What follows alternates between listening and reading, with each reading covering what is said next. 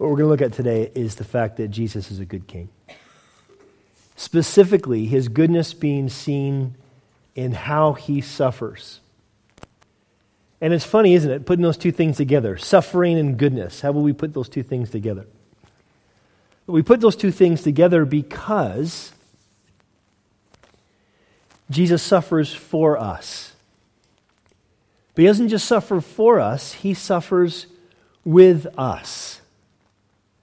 As we're going to see tonight, and we're going to look at basically from verse 33 of John 18 all the way through verse 30 of John 19. And what we're going to see tonight, I hope, is that we're going to be reminded of how Jesus suffered for us and why that speaks of his goodness. Because we all know the facts. Most of us here, we know the facts, right? We know the details or the facts of the gospel. Jesus is God. He died for our sins. He rose from the dead. I get to go to heaven. Yay. And that is great news. It's the greatest news that ever was. But we can easily forget about the fact that he is that good, especially when we're in the midst of suffering. So we want to be reminded tonight about how Jesus enters into our suffering with us. So looking at verse 33 of John 18, it says, "Then Pilate entered the praetorium, again called Jesus and said to him, 'Are you the king of the Jews?'" Now remember, Jesus has already been arrested by this time. He's already been slapped around by the high priest. He's already been condemned by the Jewish high priests. So Jesus answers him in verse 34, "Are you speaking for yourself about this, or did others tell you concerning me?" Pilate answered, "Am I a Jew? Your own nation and the chief priests have delivered you to me. What have you done?" Now, Pilate is asking Jesus these questions because he's trying to see if Jesus is guilty of something politically. If Jesus was to say, "Yes, I'm a king," he would think, okay, you're some sort of insurrectionist. You're trying to overthrow the Roman government. We're going to see in a minute there was somebody in the vicinity who had trying to do just that. And so if that was the case, then maybe the Jews had a reason for him to want him to die, to want him to be arrested and killed. And so he's asking this question. But it's interesting that here's Jesus. He's already been slapped around quite a bit. He's already had chunks of his beard plucked out. So he's already in some pain. He's already quite fatigued. He's already prayed in the Garden of Gethsemane, praying to the point of sweating great drops of blood. He's already had a night full of agony, and yet when he's on trial with Pontius Pilate, what does he say? So why are you asking me this, Pilate? He's thinking about where Pilate's heart might be at. Where are you at, Pilate? Is this just a political thing, or do you want to know more? In other words, as he's suffering here, he's doing so as God's chosen king. He's not denying he's a king. We'll see that in a minute. But he's doing this as God's chosen king. In other words, he's suffering purposefully. He's doing this on purpose. He even in the midst of agony, he's thinking, how can I reach this person? And so Jesus answers him in verse 36, "My kingdom is not of this world. If my kingdom were of this world, my servants would fight so that I should not be delivered to the Jews. But now my kingdom is not from here," he says. Now it's interesting because in saying this, he's not saying his kingdom wouldn't be in the world. That's not what Jesus is saying. He's saying his kingdom isn't of this world. It's not from this world. It didn't originate from here. He wants Pilate to see something. He wants him to understand what it is he's doing. Therefore, Pilate says to him, "Okay, are you a king then?" And so Jesus says, verse 37, "You rightly say that I'm a king. For this cause I was born. For this cause I have come into the world, that I should bear witness to the truth. Everyone who hears my voice, or everyone who's of the truth, hears my voice." Pilate says to him, "Well, what is truth?" Now, the way Pilate says this, people are divided about what he might mean, but he's definitely kind of dismissing him. He kind of seems to be assuming there's no answer to that question, what is truth? Which is ironic, isn't it? Because here's Pilate standing right before truth incarnated, truth personified, and yet he doesn't even recognize truth. But what's interesting is Jesus is doing this because, again, he's suffering purposely. He wants to make the truth known. He wants to reveal himself, even to Pilate, as the truth. He's suffering on purpose. What's the truth he wants him to know? Well, the Bible says in John chapter 3, in fact, Jesus says this in John chapter 3, verse 17, "For God did not send his Son into the world to condemn the world, but that the world through him might be saved." Now I can imagine if I was in Jesus' shoes, I would be saying, you know what, yeah, I'm a king, and you're busted because you're compliant with this whole thing. But he's not wanting to condemn Pilate, he's wanting to save him. He suffers purposefully. So then we pick it up in the second part of verse 38, and it says, and when he had said this, when Pilate had said this, he went out again to the Jews, and he said to them, I find no fault in him at all. Now this is the first of 3 times that he says this. He says it here in verse 38, he's going to say it again in chapter 19, verse 6, and then again in chapter 19, verse 7. I find no fault in him. In other words, he's saying plainly, this person I consider to be legally innocent. In fact, this is what brings us to the second thing. Jesus suffers unjustly. It's important that we recognize this. This is one of the things that the Bible makes really clear, the gospel accounts make really clear, that Jesus is an innocent victim. He should not be the one who's going to be arrested and crucified. Pilate is admitting he's innocent, does so 3 times. I declare this guy innocent. But what happens? Verse 39, but Pilate says to the crowd, but you have a custom that I should release someone to you at the Passover. Do you therefore want me to release to you the King of the Jews? Then they all cried out again, saying, not this man, but Barabbas. Now Barabbas was a robber. Now the other gospel accounts tell us that Barabbas was also a rebel or an insurrectionist, and he was also a murderer. So all those things together basically mean he was probably doing the thing that they were afraid that Jesus was doing. He was trying to usurp the Roman government. He was kind of engaging in guerrilla warfare. So he's someone that has been legally declared guilty. So this is the thing we have. We have Jesus who's dying unjustly as one who's legally declared innocent instead of one who's legally declared guilty. But this is exactly what Scripture says about Jesus for all of us, his death for all of us. The Bible says in 1 Peter 3:18, for Christ also suffered once for sins, the just, that's him, for the unjust, that's us, that he might bring us to Christ, or bring us to God. So then we pick it up in verse 1 of chapter 19. So then Pilate took Jesus and he scourged him. This is probably the lighter scourging that would have still been horribly painful. And the soldiers twisted a crown of thorns and put it on his head. And they put on him a purple robe. Then they said to him, Hail, King of the Jews! And they struck him with their hands. And Pilate went out again and said to them, Behold, I am bringing him out to you, that you may know I find no fault in him. Then Jesus came out wearing the crown of thorns and the purple robe, and Pilate said to him, Behold the man. Now really what Pilate's saying there, he's like saying, okay, really? Look at this guy. Have pity on this guy. Do you think he's any threat whatsoever? When he says, Behold the man, that's what he's trying to say. Would you look at how pathetic this guy is? And you can imagine seeing Jesus, with the blood trickling down his face because of the crown of thorns and this robe around him being mocked by soldiers. And they're thinking, this guy's, come on, you don't have to be afraid of him. This brings up the other way he suffered. He'd suffered willingly. He was willing to be mocked. He's willing to be beaten. Do you realize, guys, this is why so many of our brothers and sisters around the world are willing to be mocked and beaten. Because Jesus was. They're willing to receive the same kind of suffering that he received. It's why we read in the book of Acts that Peter and John, after they're arrested and beaten with many stripes, that they leave rejoicing that they've been counted worthy to suffer in the same way Jesus had. Suffer for his name.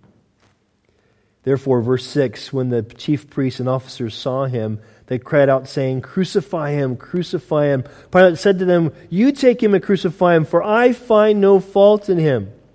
The Jews answered him, We have a law, and according to our law, he ought to die because he made himself the Son of God. Keep that in mind for later on. Therefore, when Pilate heard that saying, he was more afraid. And he went into the praetorium, and he said to Jesus, Where are you from? But Jesus gave him no answer. Remember, Pilate was afraid because his wife, the other Gospels accounts tell us his wife had this dream and warned him. And so Pilate's wondering, who is this guy? And it wouldn't be that rare for someone to be sort of superstitious of a deified man. So they're wondering, who is this guy? Then Pilate said to him, "Are you not speaking to me? Do you not know that I have the power to crucify you and the power to release you?" And what does Jesus say? Jesus answered, "You could have no power at all against me unless it had been given to you from above. Therefore, the one who delivered me to you has the greater sin." He suffered willingly in the sense that he was willing to submit himself to God's plan. Remember, as I said earlier, he was, before this time, in the Garden of Gethsemane. He had been praying with his disciples to the point of sweating great drops of blood. And he's in this place, and what does he pray 3 times? "God, not my will, but your will be done." Do you remember what Gethsemane means? It means olive press. It's the place where they crush olives so the oil can be released. What's oil a symbol of? The Holy Spirit. He was crushed so the Spirit of God could be released. He was willing to go through this. In fact, Jesus would say earlier in John chapter 10, he would say this to those who were listening to him about his death. He said, "No one can take my life from me. I sacrifice it voluntarily, for I have the authority to lay it down when I want to and also take it up again." He sacrificed himself. He suffered willingly. This is important to remember because in the book of Acts we see when they preached, Peter would preach and he would say to the Jews that listened to him in the beginning, he would say, "You whom delivered him up to be crucified, him the Father raised up according to his perfect plan." You see, just because the Jews chose to betray him and deliver him to the Romans, just because the Romans chose to go ahead and crucify him, doesn't mean he wasn't willing to be so in that position. He could have stopped at any time he wanted to. But he suffered willingly. Verse 12. From then on, Pilate sought to release him. But the Jews cried out, saying, "If you let this man go, you are not Caesar's friend. Whoever makes himself a king speaks against Caesar." And when Pilate therefore heard that saying, he brought Jesus out and sat down in the judgment seat in the place that is called the Pavement, but in Hebrew Gabbatha. And now it was the preparation day of the Passover, about the 6th hour. And he said to the Jews, "Behold your king." But they cried out, away with him, crucify him." And Pilate said to them, "Shall I crucify your king?" And the chief priests answered, "We have no king but Caesar." Then he delivered him to be crucified. Then they took Jesus and led him away. Probably at that point is when they scourged him again more violently. Now here's what's interesting. What we see here is Jesus suffering humbly. Because even though John doesn't describe what crucifixion is, because everyone who would have read this in the first century would have known what crucifixion is, crucifixion was the most humiliating way a person could be killed. It was meant to not just cause excruciating pain, it was meant to completely humiliate the person being crucified. They were crucified naked, they were crucified publicly, they were crucified in a place where everyone who would walk into the city would see their bodies hanging there. They were meant to be completely humiliated. This is how Jesus dies. And it says in verse 17, he bearing his cross, probably just the top bar, he's carrying it as he walks. He went out to a place called the place of the skull, which is called in Hebrew Golgotha, where they crucified him and 2 others with him, one on either side and Jesus in the center. Now, it's not an accident that Jesus was crucified between 2 common thieves. One, again, we know the other gospel stories, right? They both slandered at Jesus and spoke blasphemy towards him until one said, "Wait a second, what are we doing? This man's different." And says to Jesus, "Remember me, Lord, when you come into your kingdom." And of course, Jesus says those famous words, "Today you'll be with me in paradise." But there's something else here that John, I think, wants us to see. And that is, Jesus is here in this place where he's among the most lowest members of society. In his life, he hung out with people who were rejected by the religious elite. In his death, he dies with those who are rejected by the religious elite. Jesus is in the center. I love the fact that the New King James phrases like that too, Jesus in the center, because it just reminds me of a spiritual reality. That it's Jesus who came to be among us.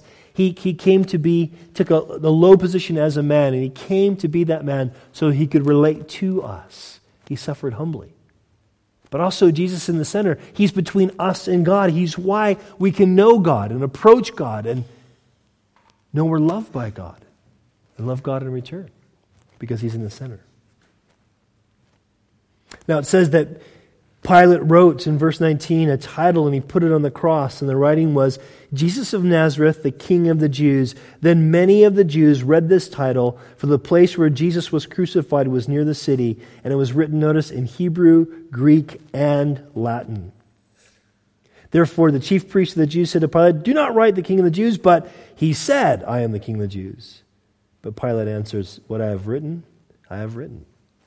Now remember, when Jesus is crucified, he's crucified on the road so everyone publicly can walk by. And these three languages, Hebrew, Greek, and Latin, would have been the three languages that covered everybody who walked into Jerusalem. There wouldn't have been anybody who didn't walk into Jerusalem who didn't know at least one of those three languages. So here's what's happening. He's being crucified in a way, he's suffering in a way in which all people would understand why he suffered. Do you get this? They would hear, in a sense, the foundation of the gospel, that Jesus is king. They would know this as they walked into town, as they saw him suffering. Now, here's what Scripture says. I'm going to read to you from Philippians chapter 2, but I'm going to read to you from the New Living Translation because it's a fresh way to hear this. Look what he says. Look how Paul writes this. He says, though Jesus Christ was God, he didn't think of equality with God as something to cling to. Instead, he gave up his divine privileges. He took the humble position of a slave and was born as a human being. When he appeared in human form, he humbled himself in obedience to God, and he died a criminal's death on the cross. Paul is saying clearly, listen, Jesus was the picture of humility. And I want you to understand something, okay? When he's being humiliated by the Romans, humiliated by the Jews, he is being so because he's humble. Not because he's being made humble, but because he is humble. He suffered humbly for us. Jesus knows what it's like to be humiliated. But for him, he was willing to do it because it showed us something about God. Now I want you to skip down to verse 25. It says, now there stood by the cross the cross of Jesus, his mother, and his mother's sisters, Mary, the wife of Clopas, and Mary Magdalene. And when Jesus therefore saw his mother and the disciples whom he loved standing by, he said to his mother, woman, behold your son. Then he said to the disciple, behold your mother. And from that hour, the disciple took her to his own home.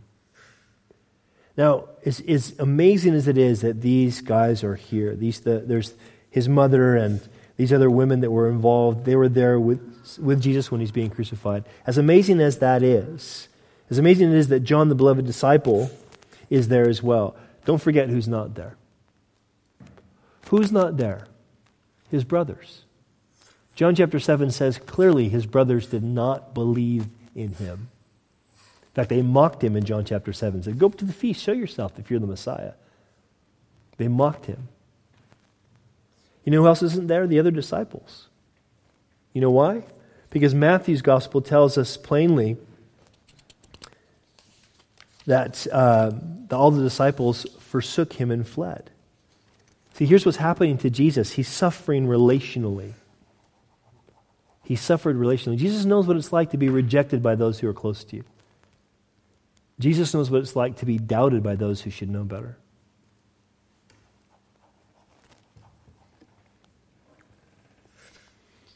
It's interesting that even in the midst of that, he still makes sure that his mother is taken care of by John, the beloved disciple. I can't help but wonder if this is one of the things that kind of made his brothers believe. Maybe they had kind of given up on mom. Okay, we know that Big Brother Jesus is wacky, and now Mom is kind of backing up his story, so we don't know, man. They're all mad. But then there's Jesus being crucified, and they hear that Cousin John, and if you can see by the text, he is Cousin John. Cousin John is taking care of our mom. And then when he's resurrected, they think, wow, he was the Messiah. He suffered relationally. Now, verse 28 says, after this, Jesus, knowing that all things were now accomplished, that the scripture might be fulfilled, said, I thirst. Now, it's not a direct quote. It's an allusion to probably Psalm 22, verse 15, where it describes the psalmist is describing this pain of thirst, but didn't say the words, I thirst. It's probably that. But it says a vessel of sour wine was sitting there, and they filled a sponge with sour wine, and they put it on hyssop, and they put it to his mouth. Now, don't confuse this with earlier when they tried to give him the wine that was mingled with myrrh. The wine mingled with myrrh was a way kind of to relieve the pain. Jesus refused that. This is different. This is Jesus wetting his lips because he has something that he's about to say. But the thing that I really want to draw your attention to is that he's doing this that the scripture might be fulfilled. And we say a similar thing in verse 23. It says that the soldiers, when they had crucified Jesus, they took his garments, they made 4 parts, to each soldier a part, and also the tunic. But the tunic was without a seam, woven from top in one piece. In other words, it was valuable. So they said among themselves, let us not tear it, but cast lots for it with those whose it shall be. Why? That the scripture might be fulfilled. And then he quotes Psalm 22, verse 18. They divided my garments among them, and for my clothing they cast lots. And what's happening here? We're seeing that Jesus suffered prophetically. As we'll see in a minute, the suffering of the Messiah was something the scripture said would happen. He suffered prophetically. In fact, earlier in John's Gospel, in John chapter 5, Jesus made it clear to these people, these religious leaders who should have known better from Scripture. He said, you search the Scriptures, for in them you think you have eternal life, and these are which testify of me. All of Scripture, not just the future prophetic aspects of Scripture. All of Scripture testifies of Jesus. All of it. He suffered prophetically. And so we see he suffers purposely, he suffered unjustly, he suffered willingly, humbly, relationally, prophetically, and lastly, he suffered sufficiently. In verse 30 it says, so when Jesus had received the sour wine, he said, it is finished. It's one word in the Greek language, tetelestai. It's the word that they would often stamp onto cargo when the taxes or the customs have been paid. Tetelestai, boom, paid in full. It was the word that was used when someone had been considered a champion or they had finished the race. Tetelestai, I've finished, I've won. Tetelestai. Interesting. If Jesus is saying this, and this is one of the reasons why we know he didn't want to take the wine mingled with myrrh. He didn't want to sort of lose thought. He didn't want to have his brain be unaware. He wanted to have full control of his thoughts when he was saying what he wanted to say on the cross. But we also see in him sipping, or at least wetting his mouth with this wine, he's prepared to say something loudly. It is finished. So that all that would hear would know it's been paid in full. Listen. This is a text of Scripture, Isaiah 53, written 700 years before Jesus was crucified. Here's what it says about the Messiah. It says, he was despised and rejected, a man of sorrows, acquainted with deepest grief. We turned our backs on him and looked the other way. He was despised and we did not care. Do you realize that when we see what happens in this text, that his disciples fled with him, we are like his disciples? Our natural default position is to push Jesus away. We despise and reject him, naturally speaking. Yet, Isaiah 53 goes on to say, yet it was our weaknesses he carried. It was our sorrows that weighed him down. And we thought his troubles were a punishment from God, a punishment for his own sins. People can look at Jesus and go, oh man, innocent victim, poor Jesus. But we saw he died willingly. He chose to suffer. And he chose to suffer for us.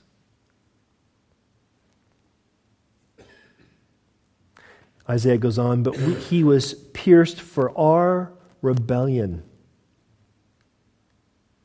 crushed for our sins. He was beaten so we could be whole. He was whipped so we could be healed. Now, none of us here are probably insurrectionists, at least I hope not. But all of us are like Barabbas. We're the rebellious ones. We're the bitter ones. We're the violent ones, at least in our hearts. We're the ones who deserve to be crucified, yet we're set free, and he's crucified instead. Isaiah goes on, all of us, like sheep, have strayed away. We have left God's paths to follow our own. Yet the Lord laid on him the sins of us all. Do you see that? The Lord laid on him. The other Gospels tell us that when Jesus is on the cross, before he says the words, it is finished, there's 3 hours of darkness. A picture, we believe, of God pouring out his wrath on Jesus. During that time is when Jesus would say, my God, why have you forsaken me? Both calling those Jews who heard him to turn to Psalm 22, because they wouldn't have had Psalm 22 in their Bibles, they would just have memorized the first verse. My God, why have you forsaken me? But also testifying to a reality that was taking place, this great exchange. Jesus died sufficiently. See, we have this good king. Jesus, who is the Christ, God's chosen king, the one that God has chosen to rule over our lives. The one who calls us to submit ourselves to him. Lord, not my will, but yours be done. He knows what it's like to do that. He knows the anxiety that can come sometimes when we say, okay, not my will, but yours be done.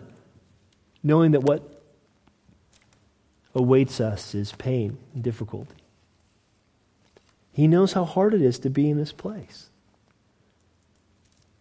But this king also knows what it's like to suffer. He knows what it's like not just to worry about suffering, but to actually enter into it. He knows what it's like, and he walks with us in our suffering. And we can have assurance that he walks with us, not because we get it right, like we're learning to suffer the right way, and therefore we're connected to Jesus the right way. No, he does so because he's made a way for us to be related to him. He's made a way for us to be his brothers and sisters. He's not ashamed to call us brethren, the Scripture says. He's made a way because his sacrifice, his suffering was sufficient. Sometimes we make the mistake of thinking, you know what, God, why am I suffering? I don't get it. Why would you ever call me to suffer? I don't understand. And we forget, well, who do we serve? Who do we follow? But a suffering king, a king who suffered. Or sometimes we think, oh, okay, God, I'm suffering, but I'm bad. I deserve it. I need to suffer. As if somehow our suffering is going to atone for our sins. But we forget Jesus' suffering is sufficient. It's sufficient. I'm going to ask the worship team to come back up. I'm going to ask the brothers and sisters who are going to pass out communion to get ready to do that. Not sure who's going to do that, but I'm sure some people will volunteer to do that. Some ushers will do that. Please, ushers. And in a minute, we're going to pass out the elements of communion, the bit of cracker, the bit of grape juice. And the cracker is meant to remind us that it was his body that was broken so that we could be a body. One body, the Scripture says. It was his blood that was spilled so that we could be his children. Our sins could be washed away. So it's no longer us thinking we have to atone for our sins. It's no longer us wondering if we can approach this God.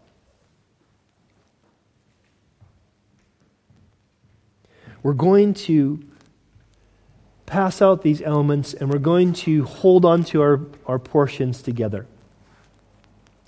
And it's important for us to remember that these things just represent this amazingly holy and good day, Good Friday, the day Christ was crucified for us. It's important for us to do this so that when we eat this cracker and we drink this juice, we're remembering and we're proclaiming the Lord's death. That is the sufficiency of the Lord's death. That is that Lord's death is for us. That it was done on purpose, that it was done willingly, that it was done humbly. It was all done for us, that we are remembering that we're proclaiming that until he comes back again. And here's the thing that we want to remember. The Bible says plainly in 2 Corinthians 5:21, "For God made Christ, who knew no sin, to be sin for us, that we might become the righteousness of God in him." Do you see that? Christ knew no sin. Scriptures are clear about that. He was a perfect sacrifice. But he became sin for us. So when God is judging, when he's pouring out his wrath, his anger is pointed at his own Son because he has made his Son sin, so sin can be taken care of, can be washed away. And not just that, but listen, that we might become the very righteousness of God. Not the righteousness of John or Sam or Nicola, the righteousness of God. That we are as right with God, that we are as seen as justified with God as his own dear Son. That's the great exchange. We are remembering through communion the sufferings of Christ and the righteousness he gives to us. This is why it's called the Eucharist, the giving of thanks. We're not just saying, "Thank you, God, that you had such a very bad day 2,000 years ago," and somehow we say it's good. No, we're saying, "Thank you, God, that in sending Christ, I can be declared innocent, righteous, the very righteousness of God." That's what we're remembering.